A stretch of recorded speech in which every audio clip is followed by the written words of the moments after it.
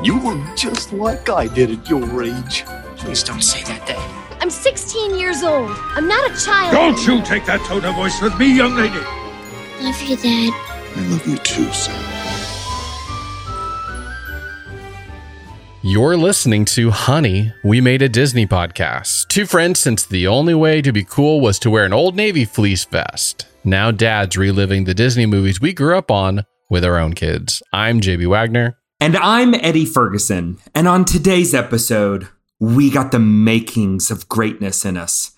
But we got to take the helm and chart our own course. Stick to it, no matter the squalls. And when the time comes, we'll get the chance to really test the cut of our sails and show what we're made of. And well, we hope you're there, catching some of the light coming off of us as we review Treasure Planet. But before that, JB, how are you and the family doing? Great. Inspired. Very inspired right now, Eddie. One, because of your incredible monologue there, which I'm sure we'll talk about in here. But also from just the Christmas spirit right now, just full of Christmas in our house. Just got all of our decorations up. We've had the tree up for a couple weeks before we went on Thanksgiving because I pulled it down from the garage and my daughter was very excited about the tree coming out of the attic. And so we had to put that up. So we finally got all of our Christmas decorations up. And today, because we were going to wait till next Saturday, but the kids were begging and pleading with us because we got a special gingerbread house to make. So the kits at Target, they got these gingerbread houses, and now they've expanded their offerings, not just a gingerbread cottage. You got the gingerbread, like larger home, like almost like mansion size, like Barbie mansion. You've got now the cocoa stand, if you want to go small and tiny, a little cocoa stand. You've also got townhomes or like a row of like in New York City or in London, like the row of homes. I saw a tweet about a craftsman style gingerbread house. I think that's the bigger one I was thinking of, but that is not the one we bought, Eddie. The one that we let the kids choose, and they chose this one. You can actually get a Target store gingerbread. No, that is awesome. It's amazing. We were not expecting this. It's a little tiny Target, and it comes with a pre-made its own Spots playground. You get a little spot and a little shopping cart made of whatever that hard royal icing. Yes, royal icing. Yeah. And it was fun and it was delectable and everything. They're just understanding that we don't want to just shop at Target. We want to play and do everything at Target now. So our kids loved it. They were so excited. In previous years, we kind of had to help them. This year, it was like we just erected the thing, got it like standing up, and then they took it from there and just like they wanted to do all the things and try different stuff. And I had to like, no, you can't let the tree just stand. Like, why won't the tree stand up? We got to put the tree up against the building. And they just went to town everywhere on it. And we were just kind of standing there watching them. That's the age that we've now hit at. They don't even need us to decorate their gingerbread anymore. They got it. I'm going to need photos of this. Oh, I will text my wife right now to have her send you some stuff. I need to see the gingerbread Target store. We were just talking about this the other day. I was just like, we could really go for just a Target trip. There's something so fun, relaxing. You know, you always cut you say, okay, we're only going to spend this amount. But in your mind, you know you're going to double that. So you just got to like plan that in accordingly. It's like only Target that could you go into the dollar bin and come out with like $50 worth of stuff. Like, wait, this is all dollar bin stuff. This all seriously? Yep. Yeah, but enough about me, Eddie. We've got some Disney news to cover. We got a little bit of an anecdote as well as some new trailers, some new rumors that are kind of swirling around. But we wanted to start off with, we kind of gave you all a break from Chapek last week. We kind of said, hey, we did the big Chapek Bob Iger news 2 weeks ago or two episodes ago. There was a little nugget that we heard in the Disney Dish and might have been other places as well. But the way that Chapek found out, Eddie, do you want to take the reins on this? Like, I feel like I have no idea how they found out about this, but everybody's got their sources, and it wouldn't surprise me if this is how it went down. But apparently the chairman of the board, Susan Arnold, just calls Chapek and says, Bob, you're out. Our lawyers will call yours. Click. Like, as he's driving to the Elton John concert to introduce Elton John at his last concert in North America and Disney Plus's first big, like, live streaming event. This is, a big, big, big deal. Bob, you're out. Our lawyers will call yours. Click. It's incredible. I think I want to know, like, how long does he go until he tells the driver to turn around? So was yeah. Well, I had heard, like, in their story, the Disney Dish, they made it out to sound like he was, like, backstage, like, ready to go. Oh, like he was actually there. Yeah. That was their rendition of it. I don't know what is true or what's false, but the fact that it was just very simple, to the point, and just like, you're done, man. And well, you probably can't say anything else. Like, we live in such a litigated world. They probably can't say anything else. But did he try to fight for his job? I don't know. But anyway, it was just hilarious that this guy who's been a pariah for so many of the fans, especially park fans, for so many years, to just get ousted that quickly and that just succinctly. It's just a little nugget that I wanted to make sure that our listeners would hear that. I'm loving the Dear Bob letters that are all over Twitter, all over Facebook, all over YouTube. Just like everybody is writing or sending out, like, I wish Bob Iger would do this, and it's like all of this, like, random stuff. And you're like, yeah, they're like facing down billions of dollars of profit loss. Like, he's not reading your Twitter letters. Like, ain't nobody got time for that. But the big thing was, over the weekend, he and the chairman of the Parks Division, Josh D'Amaro, went to candlelight processional at Disneyland. Whoa. And so it's like, whoa, they're in the parks together. And they walked around DCA a little bit. They walked around Disneyland together a little bit. And they had, like, people saw them there, or like private? Oh, there was, like, my Twitter feed blew up on, like, sightings of Bob Iger in the parks and all of this stuff. I mean, and this is early in, like, he's just taken over and just had his first, like, all hands on and stuff like that. Yeah. Like 14 days in. Yeah. He had the town hall. He didn't really say anything in that town hall. He just kind of was just, like, steadying the ship. It's like, oh yeah, we'll look into that. Oh, okay, we'll look into that. They asked him about park reservations and this, that, and the other. And he just kind of like, well, I'm new back. It'll give me a little bit. We'll figure it out. But that is a big deal for him to walk around the park at like, obviously just getting a lay of the land, or maybe it was just a picked, like, people seeing him, like, on the ground, like, doing stuff, and right, could have been it too. It'll be helpful. Speaking of people walking around places, yes. So this is a little bit of news. So Daisy Ridley, who plays Rey in the trilogy, the ending Star Wars saga. Sequel trilogy. Let's make sure that this is distinguished accordingly. Got the prequel, sequels. The lesser than sequel trilogies. It's lesser than. Aren't just all of the other than the core ones, the lesser trilogies?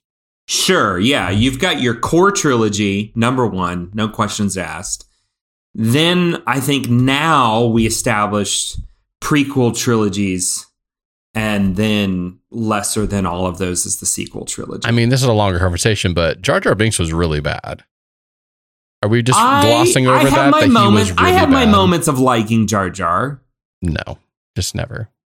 But this is not that podcast. We can get into that at another day. I know I've just ending the conversation here, but we don't have time for this, Eddie. We can't do another hour and 45-minute long podcast. I know we did do a long one last time. But Daisy, hold on. Are you seriously saying that the sequel trilogies are better than the prequel?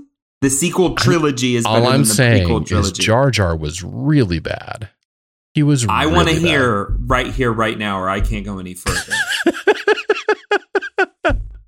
Are you saying the sequel trilogy is better than the prequel trilogy? Eddie, I am on record, I believe, or at least have told many people that Revenge of the Sith is one of the best of the entire series. Okay. That alone, I think that movie is better than anything in the sequel trilogy did. Agreed, wholeheartedly. So for that level, I would say yes, but those first 1 and 2 are really bad. 1 and 2 are really bad. But they've got some moments in them that make me really, really love them and enjoy them. So that's where it's mixed. That's what I'm saying. It's a longer conversation, but prequel trilogy is better than sequel trilogy. I'm just saying what I said before. I don't want to get down the weeds of it. I feel like you're being a politician right I'm now not. and giving me the non-answer. So you're saying the prequel trilogy is better than the sequel trilogy? Yes or no? I am giving a non-committal committal. Yes or no? It's debatable. Eddie is moving his camera down as if he's going to close the session and be over with. We should do that all next episode. I feel like we shouldn't just like jam that in here. We should like give it a full episode to talk about all the Star Wars ones. Whenever we decide to bring back listener feedback for all 15, we're now up to 15. We are at 15. My cousin is listening, which is great. Your cousin is 15. Michaela is number 14. So my teammate. So we're growing. So what were we talking about? Oh, Daisy Ridley. That's Daisy Ridley went and visited Lucasfilms. Yeah, she posted that she on Instagram I think it was Instagram, that she was at Lucasfilm last week. This is big news, Eddie. Is she going to be reprising her role as Rey? Are they going to make new Star Wars films? Like, what is it? The sequel trilogy? Like, what's going to happen here? I liked Rey. I think everybody does. I think everybody likes Rey. A wonderfully strong character.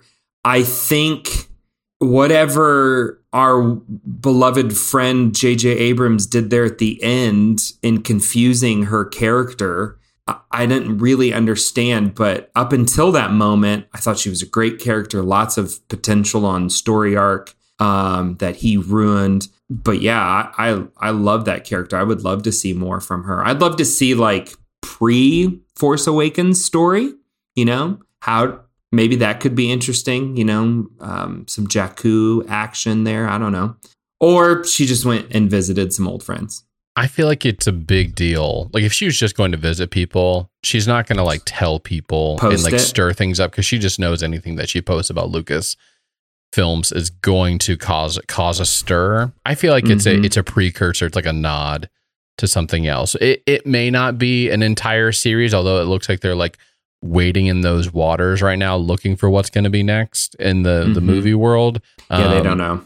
But it could be that it could be as simple as she's voicing a character in one of the Clone Wars series or something like that. Like one of those animated series. She could be doing that. Yeah. So it's not in our notes, but we're on the Lucasfilm topic. I listened to 2 separate podcasts, like my Disney nerdy podcasts, and both said that the decision for Kathleen Kennedy to leave Lucasfilm has been made. She is leaving. What? But how is this not the entire podcast, Eddie? But it's not public.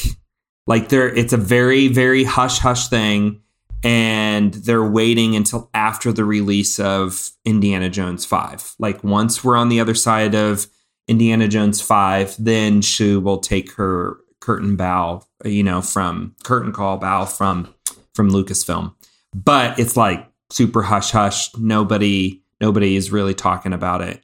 InsideTheMagic.net. I'm seeing a whole article about this that I am flabbergasted. I have not heard anything about yet. Well, a little bit bigger of a switcheroo happened around the same time that started coming out. So. Little bit bigger news. Yeah, a little bit bigger. That's at the end of the day, I don't like what she's done with Star Wars at all, or let it. But at the end of the day, she still goes down as one of the biggest producers in Hollywood history. Yeah, her IMDb is insane. Is insane. It's incredible. Not even just like leading all of Lucasfilm, but like before that, her direct producing films is incredible. It's impeccable. Yes. So all the respect in the world for her career and all of those things, but don't like, what Star Wars has done under her. So, but what I have liked about Star Wars is The Mandalorian, and we just found out its release date. So excited. March 1st, a little bit later than I was expecting. We were expecting kind of February, but you know what? We'll take any official date. March 1st is when we get Baby Yoda. I was about to say Grogu, but that's not right. Baby Yoda and Mando back together with the crew going to go save Mandalore.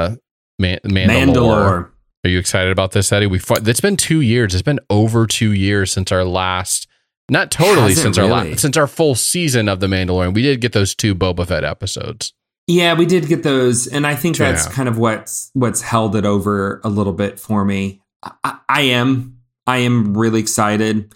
I think on the heels of Andor delivering, I think even with Boba Fett, I was a little like, this didn't meet my expectations, my hopes, my dreams and desires for this. But Andor delivered. So I hope The Mandalorian continues to. The first 2 seasons were incredible. The episodes of Boba Fett were my favorite of the Boba Fett series. So yeah, I'm looking forward to it. We'll have to have like a watch party on March 1st. Yeah, we still have not tried that, Eddie. Trying to do the watch party at the same time. What's crazy is they've now got it set up where like Disney Plus and Apple FaceTime like sync, and you can like FaceTime watch party. It's like, whoa. So you need to actually use probably like an iPad or something like that to like watch it together to get that right. Or so you're doing one on one device and one on another. So like we could watch it on our Apple TV and then FaceTime on our iPad. Gotcha. If we had an Apple TV, that's what we would do. But you know what? I've given up on Apple. You have given up on Apple. So many disappointing things are coming out here. This is going to be a rough episode for me. I love our Apple TV. The seamless integration of everything. Integration. We know, there's just no segue for this. Nope. Last 2 things that came out this week, we got 2 awesome, great trailers. Great trailers. The first one, it's not just a trailer, but we also got the title for the new Indiana Jones movie coming out June 30th. Indiana Jones and the Dial of Destiny. Not your radio dial. It's going to be something else probably, but I love the alliteration. Dial of Destiny. As a preacher, gotta love the alliteration. And it's intriguing. I'm hearing rumors of maybe some type of time travel thingamajigger going around. Well, it can't be any worse than the aliens they had. Cannot be. No, that was... The aliens weren't what was so bad about... Oh, yeah, we don't have time to we could. We've got our next I love Indiana Jones. I love Indiana Jones. So did this trailer do it for you? Did it like give you all the feels and the emotions and take you literally back in time? It did. But this is the consternation that we have. We get excited over these trailers and then we go see the movie. You know what I mean? You've been there. You watch this and you're like, oh, this is going to be... No, never mind. Andor was that. It did it. It had great trailers. Andor met. And it delivered. Andor met it. Had a good time with Wakanda Forever as well. Those trailers were amazing. And then loved the movie too. So we'll see. I'm excited. It looks very good, classic Indiana Jones. They did a whole bunch of like de-aging things in there, and you got a couple of shots of that in the trailer, which looks good, looks really legit. Sala is back. Sala's back in the flesh. Yeah, and then I just forgot his name. The guy who plays the villain, what is his name? Can't help you here. I'm sorry. He was the villain for Casino Royale. Oh, yes. He was Grindelwald in Fantastic Beasts, at least the last one. Mickles? Oh, that's not the same guy, is it? Thought so. Mickles? Or yeah. We'll have to look this up while Eddie is waxing eloquently about how amazing the trailer was. Phil. Phoebe Waller-Bridges is also in this as well. Overall, great. Mads Mikkelsen, you're right. Mads Mikkelsen. There you go. Hold up. Antonio Banderas is in this. He's in this. Yeah, they got a lot of people. Toby Jones. Uh-huh. He plays it great. There's a lot of Nazi energy in this. So Toby Jones plays a great Nazi. They go back, yeah. He's done it for Marvel. Now he's coming to do it here. No, this hits all of the chords. You know, you've got that epic horse chase through the streets. You've got him outgunned by a whole bunch of people, but he's using his whip. There's just a couple of like really good tropes in there where you're like, okay, give us fan service. That's what we want here. We want a good old classic Indiana Jones tale. It looks like it. The director is James Mangold, who did Walk the Line, Logan, Ford versus Ferrari, The Greatest Showman. Oh, he was an executive producer on that. But great. No Lucas, no Spielberg. They've not written any of this, and they're not directing. I think I'm pretty sure they get producer credits, but we will see how well that goes then. Yeah. Well, the men in there. They came back for Kingdom of the Crystal Skulls, so yeah, that didn't. I'm pretty sure that I've only seen that movie once, and I fell asleep in it, and I was in college, and I was touring with Heartsong, and came to a host home. They turned it on. I watched a quarter of it, and then fell asleep immediately and just heard everybody rant and rave about how awful it was. So I never went back and rewatched it. But I saw it in theaters, and I think I've seen it on DVD once. Do you regret that decision? No. I mean, it had its moments. You do. It's okay. You can say it, Eddie. That's not one of my favorites. We also, apparently it was like Brazil Comic-Con. Like I texted you, I'm like, why are we getting all of these trailers all in one day? It's because it was Brazil Comic-Con going on. And we got Guardians of the Galaxy 3 trailer, which is good because we just watched the holiday special. What was your reaction to this trailer? It's same Guardian, same energy, same irreverent energy. I did love the landing on someone's own planet and then Drax not knowing how to play and toss the ball back and just nailing the little kid in the face. I laughed out loud both times watching the trailer at that moment because unfortunately I have done that myself to a small child, and it is so embarrassing. A small child that was not my own. It reminds me of the Peyton Manning on SNL after winning the Super Bowl and just throwing the ball at kids' heads. It was great. It looks like we're getting one of the best SNL sketches of all time, by the way. It's top 10. It's incredible. Easily. Evidently, we're getting a Rocket origin story in here. That's fun. I already see the baby Rocket plush being sold at gift shops. I can see it now. You can also just get one by just finding any place that will sell you a raccoon skin. You can also get it there. Skin? Whoa. Looks like we're getting Gamora. They're reuniting with Gamora. That's going to be awesome. Good. We needed that. But the big thing that hit me when I just watched this, because I just watched this again right before we got on, was James Gunn. It's his last Marvel product that he's going to be a part of because he has taken the helm at DC. So this is his last film, his last hurrah. And maybe that's why there was a little bit of energy of one last time. They finally faced the music. It's like they're saying all the things of like, I don't know that everybody's going to make it out of this. Exactly. Who do you think's going to die? Could be Rocket. I don't think they're going to get rid of Baby Groot. I think Swole Groot is gonna stay on. Are we going to lose Star-Lord? I don't think so. He's crying quite emotionally at something in that scene. So I don't think they'd bring back Gamora. I don't think it'd be bring back Gamora just to kill him. Could be Drax. Could be. He's been everywhere, so it might be his time. I just don't know that they're going to kill off Star-Lord. I don't know. Yeah, that could just be me. We'll see. I'm excited for this one. I think the second Guardians was not my favorite. I was kind of disappointed by that. I need to go back and rewatch it, but didn't really enjoy it.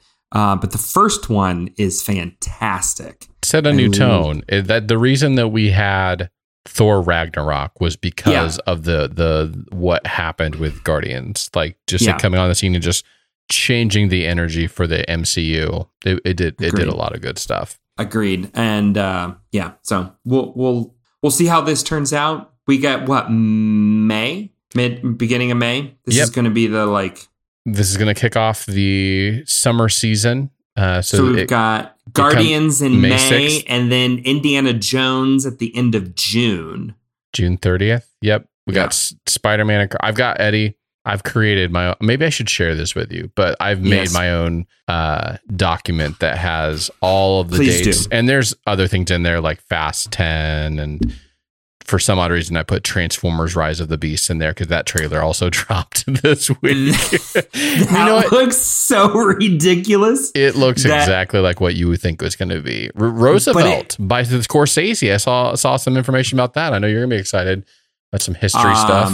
And Oppenheimer. Nolan's new film, that trailer dropped as well during all of this. That looks really good. I think 2023 might be the year of just like, let's do this. Boom. There's a ton, basically from May 6th, 1, 2, 3, 4, 5, 6, 7, 8, 9, 10, 11 different movies, not counting shows that on here. I think this is probably partially due to the pandemic kind of putting a lot of things on hold and them having to push other things back. This might be just the natural way of things where we're now getting the movies that like are just kind of all pushed back together and now they're finally all coming out.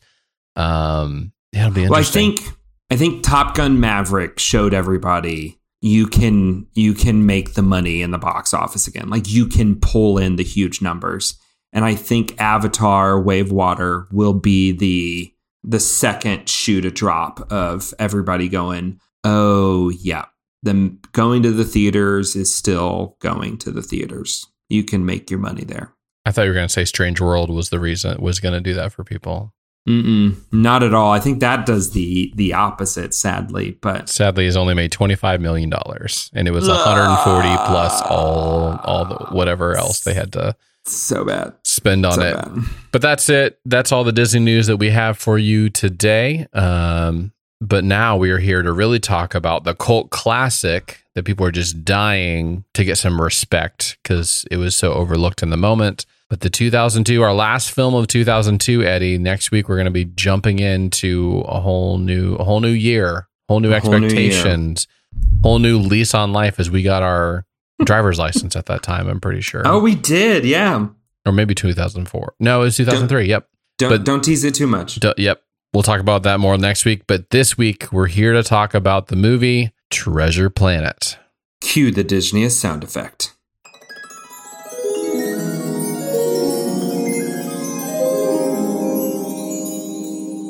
Okay, Eddie, buckle up because this is going to take a little bit as we do this IMDb description for this movie.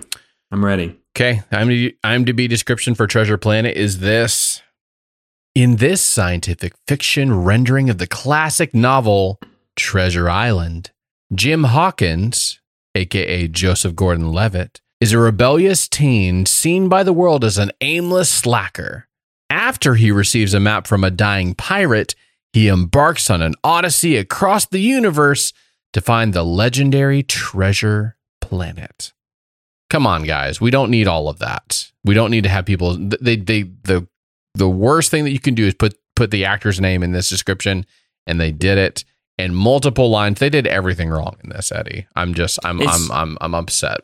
It's too heavy. It's not teasing it enough. It's just serving it up cold. Honestly, they could have stopped at the science fiction rendering of the classic novel Treasure Island. Exactly. I agree, because everybody knows Treasure Island. Mm-hmm. Like, if you grew up in the English speaking world, you know Treasure Island. It is a classic. It is required reading. I can't remember. It was like maybe junior high we were required to read it in an English class. It was like 4th grade. I thought it was like maybe. Yeah. I thought it was early. So good. Like, I'm reading Treasure Island to Lewis right now. Like, that is how, like, come on. Like, this is, part and parcel. So, yeah, I think that could have done it just fine, and everybody would have remembered it, would have, known what this was all about. Did you go see it in theaters when it came out? Were you right there with everybody else? I did. I was right there with Not everybody else. Just a few people, because this really did bomb. Very similar to Strange World, actually. Well, let's get that out of the way here. Everybody with the Strange World bombing keeps wanting to compare it back to Treasure Island, because previously, prior to Strange World, Treasure Planet was the worst opening of any Disney movie. That being said, it earned $38 million in the US Canada market and $110 million worldwide. Strange World's not getting anywhere near any of those numbers. 25 million in 2 weeks. So it's not local. Like, domestic is close. It's close. Yeah. Anywho, and just gonna move on. This was 20 years ago. Let's adjust for inflation and all those wonderful things, and we'll see. You're right on that. Yeah, 20 years later. Yep. So yes, I did see it, and immediately fell in love with this movie, and has been a regular rewatch, soundtrack listened to frequently. Yeah. I don't know how hard out of the gate you want me to go here, but I'm still waiting on your Disney soundtracks that sucked hierarchy, Eddie, because we get the same thing from you every week. It's like the soundtrack. I love amazing. The soundtrack. I love the soundtrack. I'm still waiting on your, like, these are the ones that did not do it for you. But no, go for it. This is the stage is yours, Eddie. The energy. I just want you to full energy right now. That's what I want from you. We need to be writing all this down. Like, we need to have an episode on apparently Indiana Jones. We need to have an episode on Star Wars, and now ranking soundtracks, because there are some stinkers. Yeah, do tell.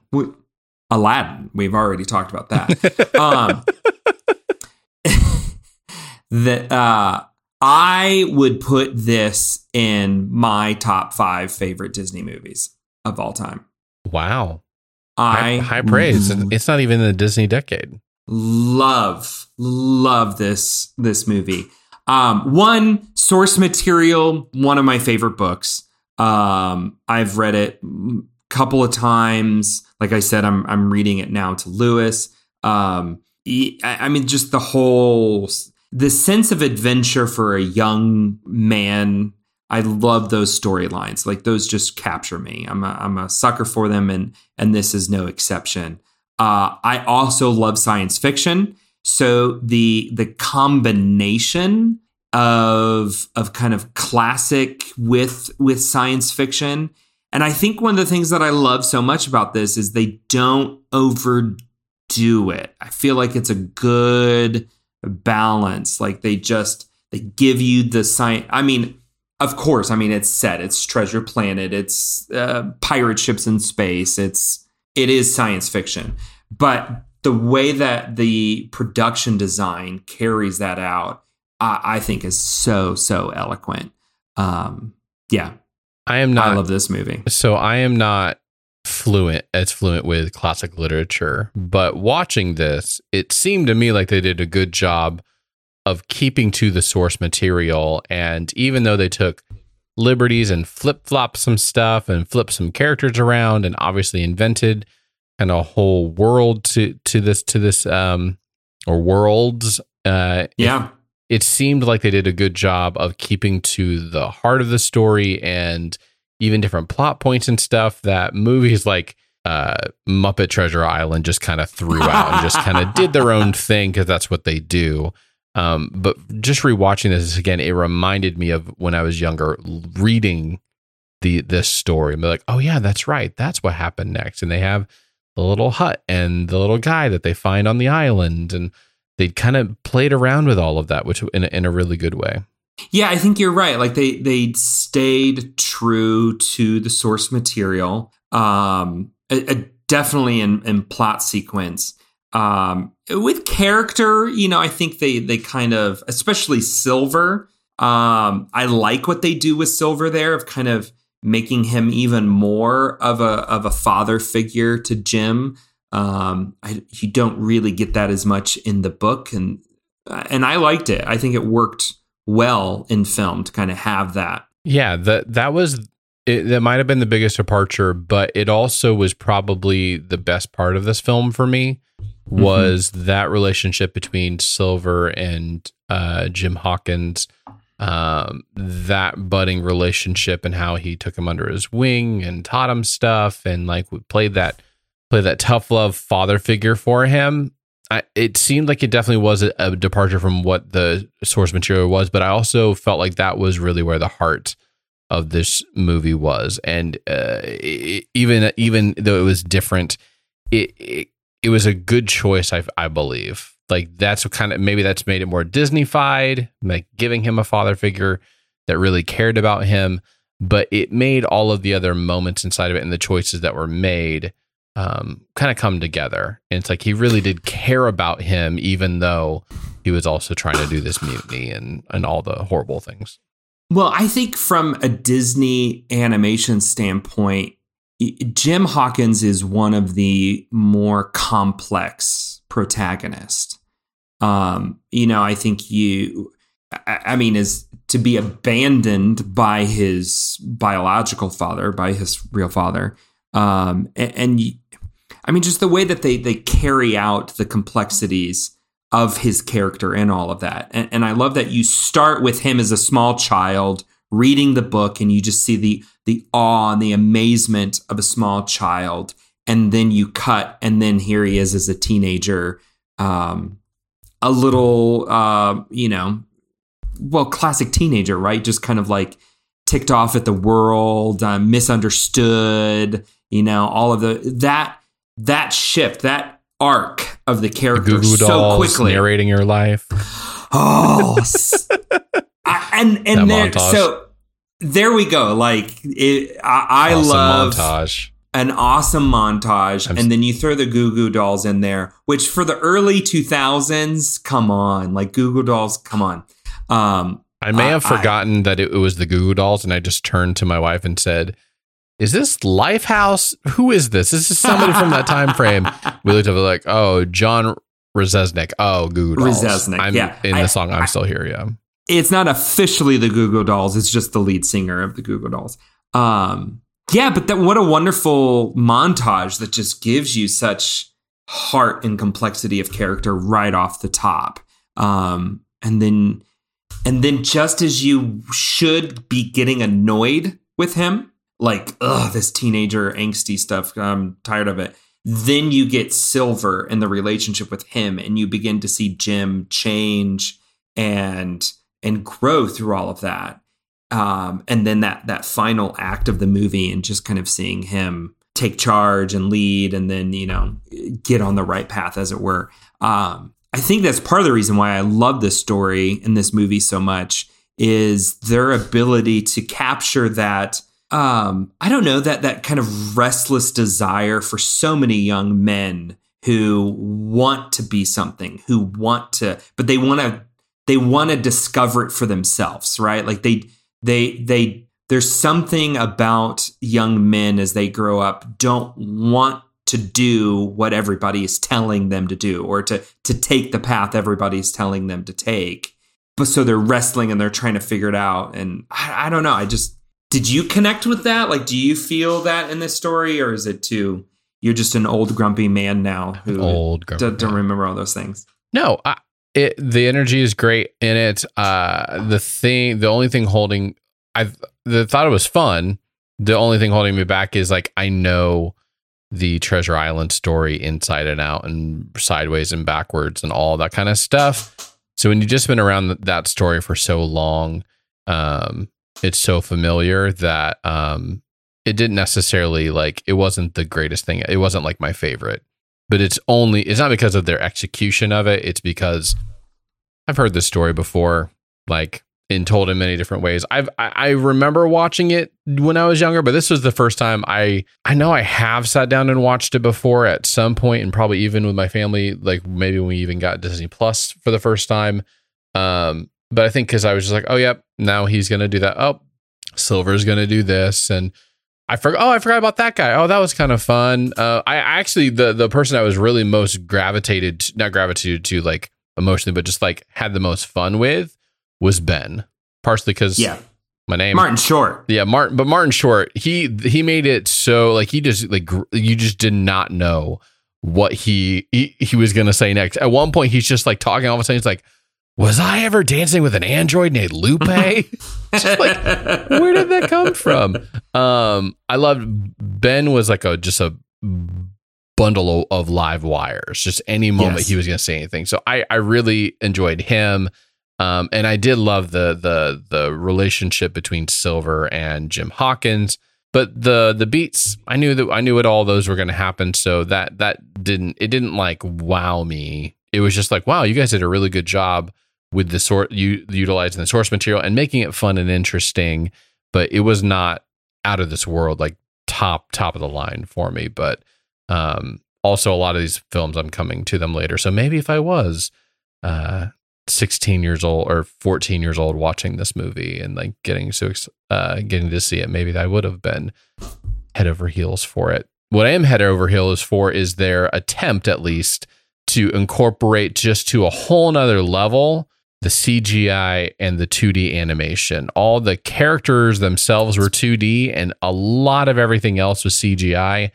Even though it's kind of rough, like watching it again, it's rough CGI, but for the time it was like probably groundbreaking. But even like just Silver himself, there's a great video you sent about the 107 facts that you didn't know about Treasure Planet, and they go through how even Silver himself, like he's hand drawn, but then his cyborg arm is all CGI, and there's another even form of graphics that they're using as well in certain moments. Well, and they did the CGI, but they flattened it and made it look 2D. Yep. Which is really, really cool effect. So there are a lot of groundbreaking things that they did with this. So much so that it was still one of the highest budgeted animated films and 2D animated films of all time, which kind of led into the other things that we talked about. But I just appreciate the fact that they were trying and they were doing different things, even if there's conspiracy theories that they let it go over budget so that they could go fully into CGI and get out of 2D animation. But well, and let's just settle this here and there. I think one of the main reasons why it bombed is it was going up against Harry Potter. Like, come on, like, yeah. Your audience is going to go see that. Like, how did you not know? I mean, it was Chamber of Secrets that it opened against. Like, come on, people. Yeah, that's why Treasure Planet really did not do as well in the theaters. But this is beautiful. I think this is absolutely beautiful. Even as we went back and like rewatched it, and I've been doing research for this, I would love this poster, like the main poster.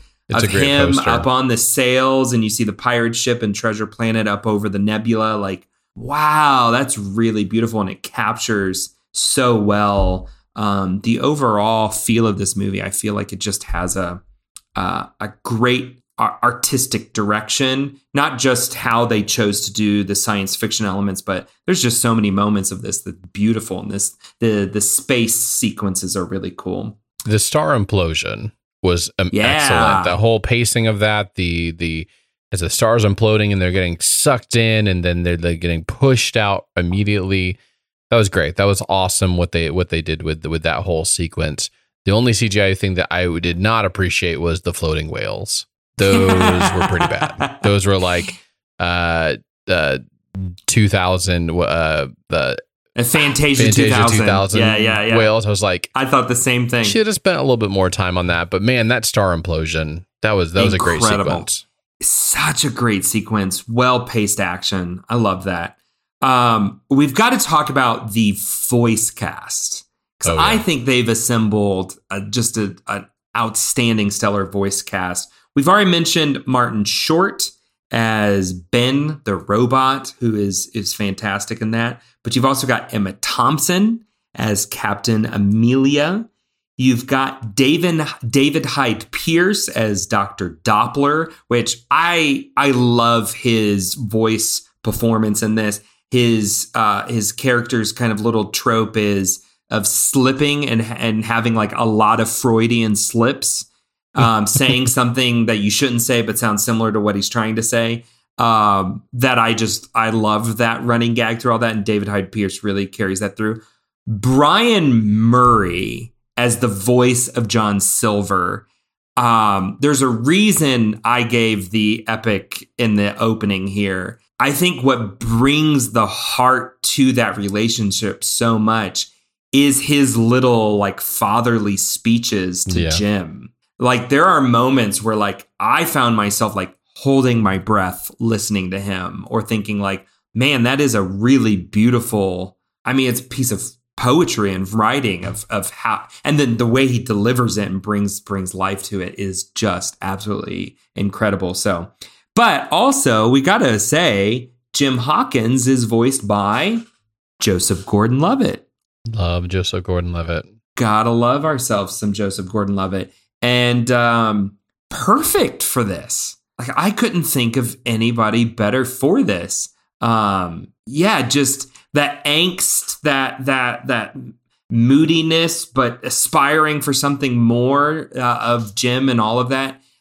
He emotes that so well. And yeah, I just love that performance. So great voice cast all the way through here. Some great quotes in this. One of Silver's that I loved and I laughed out loud was as he's letting go of the ship with all the treasure in it to save Jim Hawkins, and he says, "Just a lifelong obsession, Jim. I'll get over it."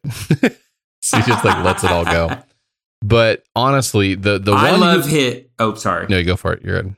I was going to say one of my favorite quotes that I think is just beautiful is, "Look at you glowing like a solar fire. You are something special, Jim. You are going to rattle the stars. You are." You get that. Oh. I should look in the mirror and tell myself that every day. Right? Like if you're looking. Affirmations right there. I love those affirmations. I'm going to randomly text you that sometime. Please do. I'm going to get it in a moment that I really need it. The person I really want to give all of the accolades to on just the one-liners is just Captain Amelia. Yes. Emma Thompson destroyed in a great way this character. She was way overqualified to be voicing this character, and she did it amazingly. I know some of this is obviously the writing itself, but when she says little things like, "Oh, tish tosh, Mr. Silver, can you keep that type of flim-flammery for your spaceport floozies?" Like just things like that. But the best one, though, other than one of them I want to use in everyday life, is unorthodox but ludicrously effective. That was a great one. But no, the best one for sure is to muse and blabber about a treasure map in front of this particular crew demonstrates a level of ineptitude that borders on the imbecilic. And I mean that in a very caring way. Like one of the best monologue, like just all of her different monologues she has like that, where she just goes off, just saying these very specific quotes that I've never heard anybody say before. They were just so good. No, the specific style of dialogue per each character, from the captain to the doctor to Jim to John Silver, you don't see that often in animation, where the four main characters have very distinct and different styles of dialogue.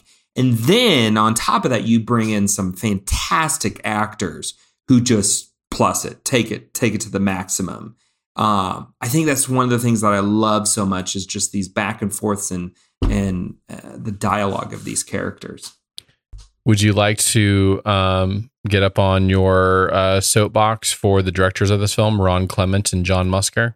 I love this story. I think this is so fantastic for them. So the directors are John Musker and Ron Clements. They also created the story alongside of Ted Elliott and Terry Rosario, who we know from Pirates of the Caribbean.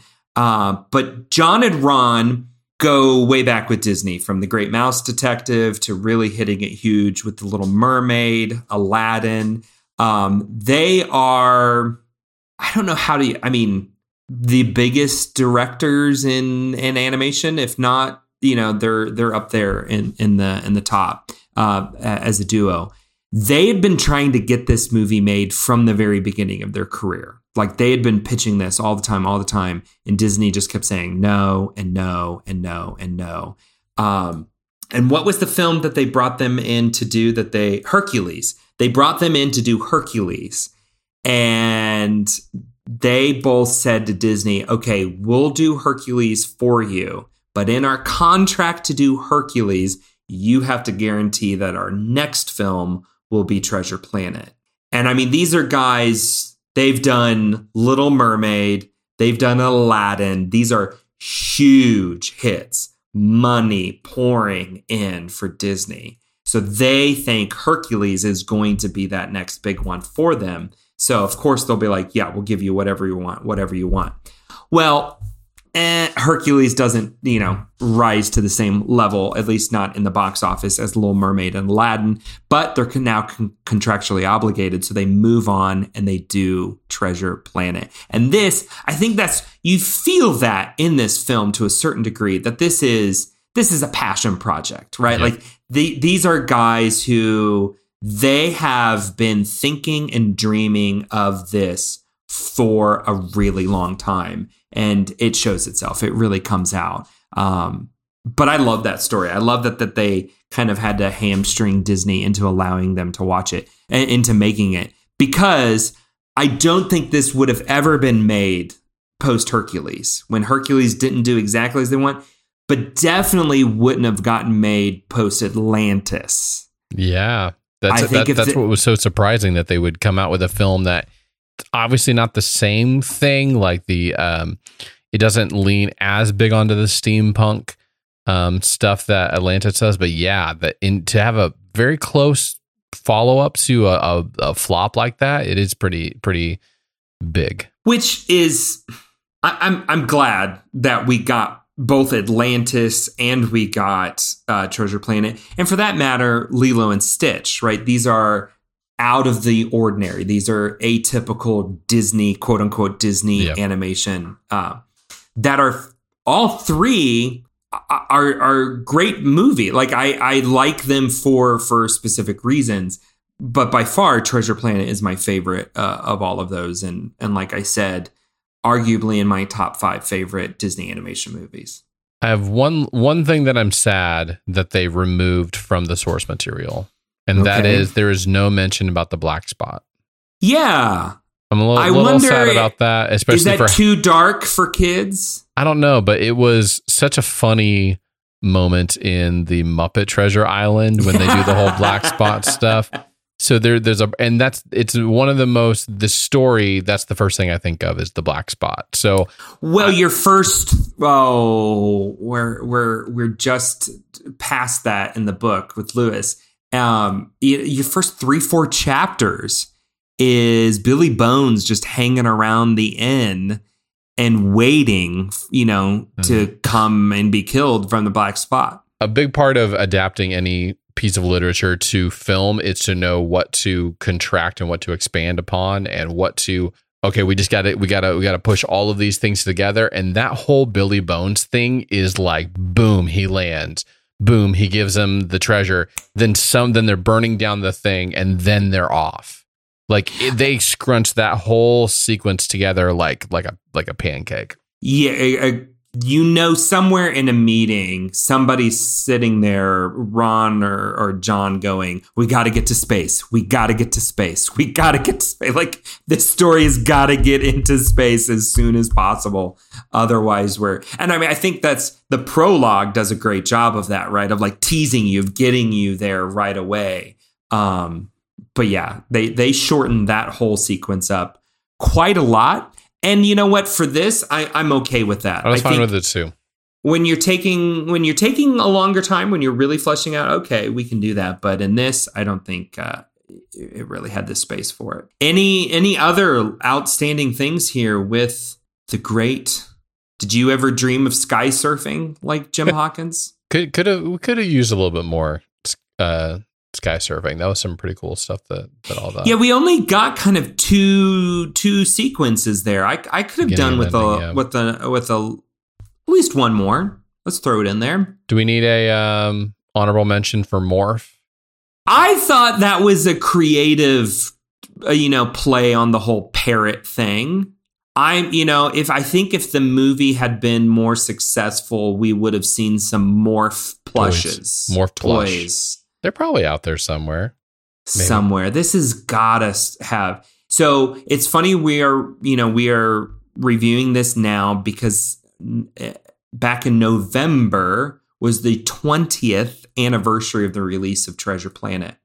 And they already had a sequel in the works prior to release. Was it Willem Dafoe already in there? Willem Dafoe was already cast as Ironbeard. They were ready to make this like a universe, like a whole world building within animation, that is cool. Like, that gets me excited. Like, how cool would that be to have kind of like world building within this narrative in animation? I wish we could have gotten that. I think that would have been fantastic. Do you know, Eddie? Sometimes plans go astray. Sadness. So sad. But we have Treasure Planet. I will continue to watch it. I do. I am thankful for what we have. So I think everybody knows where my rating's going to go on this. No surprise there. Where are you going to land on this? I'm going to go with a 4. Whoa. I liked it. Do explain. I liked it, but like I said before, I didn't need anything. I already knew the source material.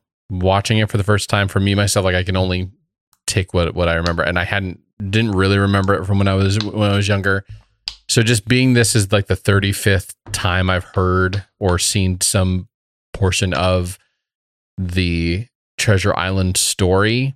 I enjoyed it. I enjoyed what they did to kind of change it up a little bit, and I really, really liked the Jim Hawkins and Silver relationship. But it wasn't like bring me to tears or like really like emotionally like crazy move me. And so that's why I just dock it a little bit for that. Not much, but I know that you're going to have it up in the 5 gummy worms for you. It is 5 gummy worms all the way for me. I think this it hits on every level for me. And it is also, I don't know. I connect well with the story of Jim, both in Treasure Island and then even just the way that they tell it here. We've talked about on here, like I'm a space nerd. And so like even just kind of setting it in space and kind of adding those elements of it, it's almost like they made it even more easier for me to connect with the story because of that. But I think it's a beautiful story. I think it is one that so many people struggle with through their adolescence to early adulthood of trying to understand, who am I? What am I going to do with the things that have been given to me? Am I, destined for greatness? Can I accomplish? But what does that even look like for me? Others may have expectations on me, but what is the course that I want to chart for myself? That whole, I don't know, that resonates deeply with me, and I know for many others as well. So love this movie. It was particularly fun this time. I had not allowed Lewis to watch it because I wanted to read the book with him. And then because we were doing it with for this and everything, I'm like, okay, I think I'm going to cheat. And so we had like kind of a daddy fun day, and just he and I, we like put the other kids to bed early. He got to stay up a little late, and we watched this together. And it definitely took this to like another level for me. Like I was already at 5 gummy worms beforehand, but to sit and to watch this with him, and to see him light up and enjoy, you know, he loves all things pirates now. So like that was, you know, a big draw for him. Definitely took this to like a whole nother level. And there was quite a few moments of just choking back tears because of all that. You know what this is, Eddie? A little sweaty eyed. You know what this is? What is this? It's not just 5 gummy worms. It's 5 cups of dirt pudding. Oh gosh. Wasn't that the best? With the little gummy worms inside the dirt pudding. This is dirt pudding with 5 gummy worms in dirt pudding. Yep. This is great. Yeah. Yes. We found a new level. And if anybody out there is still trying to figure out what to get me for Christmas, any of you who are related to me listening to this, I think I would really like that poster. That is such a sick poster. Am I right? It's pretty amazing. I could see that maybe back here. It doesn't fit the whole national park theme as much, but I mean, it's the adventure. It's adventure. It is adventure. Yeah, that you got a palm tree back there. You can go right above that. It's called an elephant plant, and I've only watered it twice. It pulls moisture from the air. That sounds like witchcraft or science. Well, 5 gummy worms and dirt pudding from me. JB is still, you know, well, he still can't distinguish what's good Star Wars or not. So I don't know if we will take his 4 as a valid, you know, opinion. And with that, with all of those opinions, your life has now been forever changed by another episode of Honey, We Made a Disney Podcast. Be sure to subscribe wherever you listen to your other favorite podcasts so you don't miss any of these wonderful ramblings. Hey, and while you're there, please give us a 5-star review and share this with your best friends so we can get up to 16 listeners. You can also check us out at honeywemade.com so you can see our full movie list as we continue to go through all of Disney's major movies from 1988 to 2005, also known as our childhood, including next week when we review Bowls. Thank you for listening. And remember, you give up a few things chasing a dream.